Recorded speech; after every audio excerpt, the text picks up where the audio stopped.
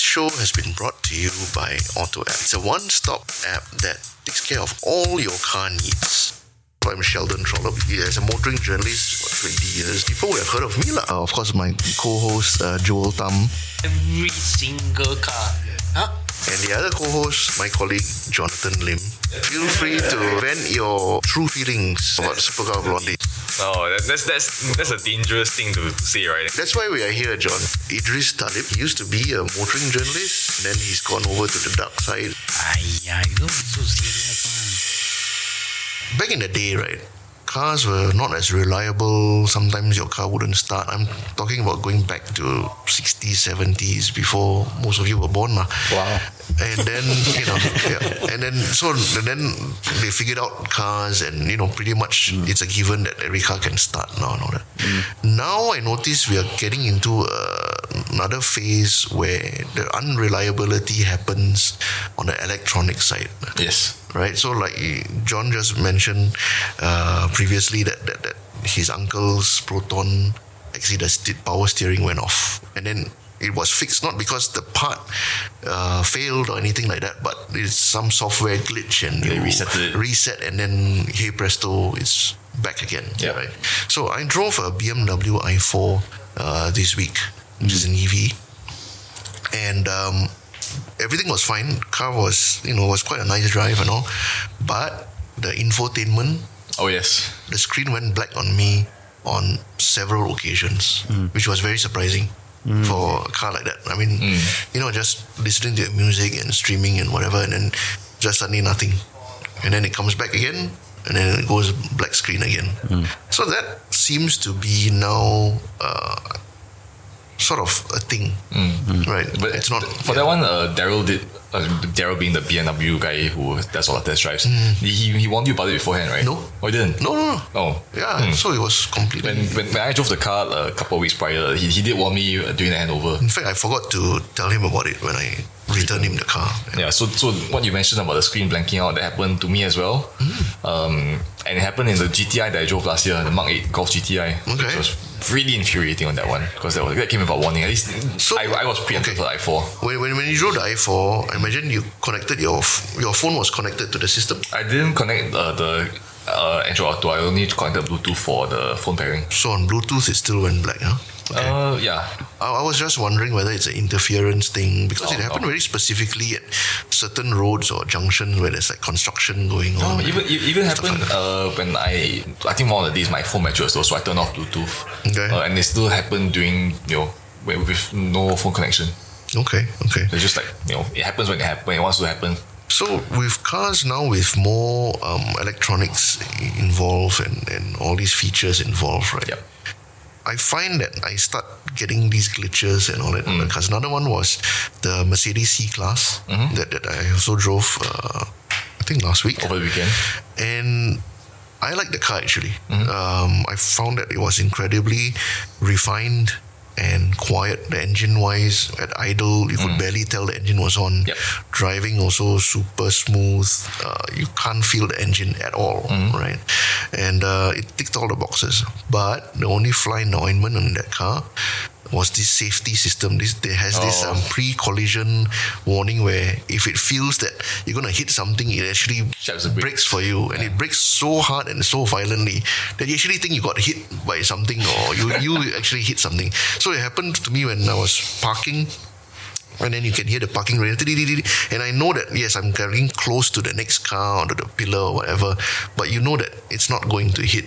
But it still decides that, oh no, that's too close for its comfort, and then it just slams the brake on you, and then it's wonder I hate this to the core. You also experienced it before, right? I experienced it with a lot of cars, to be honest, not just the Mercedes. Yeah. I can, so much so now that every car that I take out for review, right? Yeah. I switch off all. Switch off everything. First thing I do, it used to be I'll switch off, start, stop. Yes. Yeah. Right? Yeah. Now it's start, stop. Next thing is I switch off the safety collision. Even the lane departure, so I cannot tahan.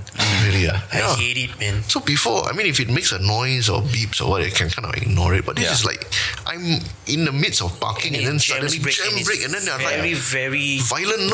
Yeah, and I thought I actually hit something, and I'm like, what happened? And then it happened like twice in the same maneuver. But the third time, I was like a nervous wreck already because the force at which it breaks is so jolting. You get literally a jolt of adrenaline. After I had to lie down and could like feel my heart rate all, kind of, I had to calm myself down. Yeah. I had this problem with the RSQ8 reversing in the rain in a car park. Then the sensor just kept kicking in. There was nothing there.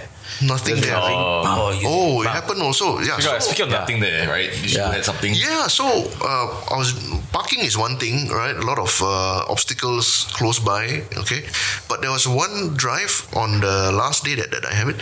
I just turned out to the main road, driving on a straight road, no traffic in front, and then suddenly it just kind of jammed on the brakes for me. And this is the main road, Main road. Yeah. So didn't come down to a complete stop. Wasn't an e-brake, but it was like a tap, very hard tap on the brake. And then my wife was like, "What are you doing?" And he said, "No, I don't know. I was just driving, and it sensed something that you couldn't see." So we should call all these mystical driving aids. Mystical, See things I that don't we know. can't. Yeah, so now I think the cars, we are entering this weird phase where mechanically everything is sorted, engine-wise, gearbox is fine and all that, but the experience can still be marred by these electronic aids coming in, which are designed to help us, but I still feel that they're far from perfect. Going black screens and these self-braking things cutting in and all that. So in that sense, would it be then?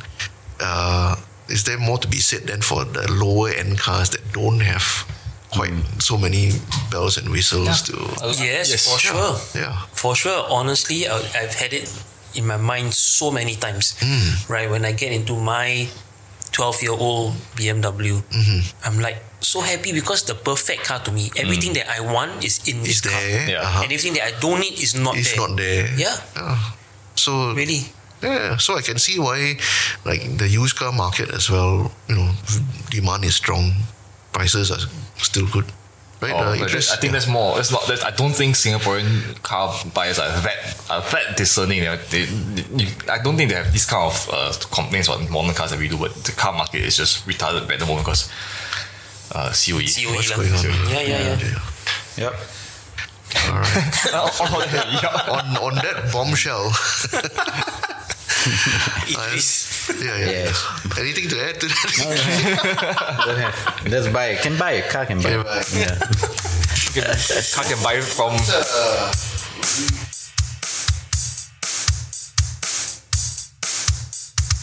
Our drivers who pick up your car are actually trained service ambassadors. They have years of experience working in dealerships and other major workshops, and they are trained to pick out and identify faults and issues wrong with your car. Have you ever been in a situation where you drive and it makes a funny vibration or a funny noise, and obviously you're not quite sure what it is that's wrong? You can guess, but sometimes it may not be exactly the problem. Well, our service ambassadors who pick up your car, they are trained to identify certain faults and troubleshoot, so that by the time they get to the workshop, they can actually communicate your concerns and communicate the problems of the car and get them fixed more accurately and identified. So don't just fix it, auto-app it.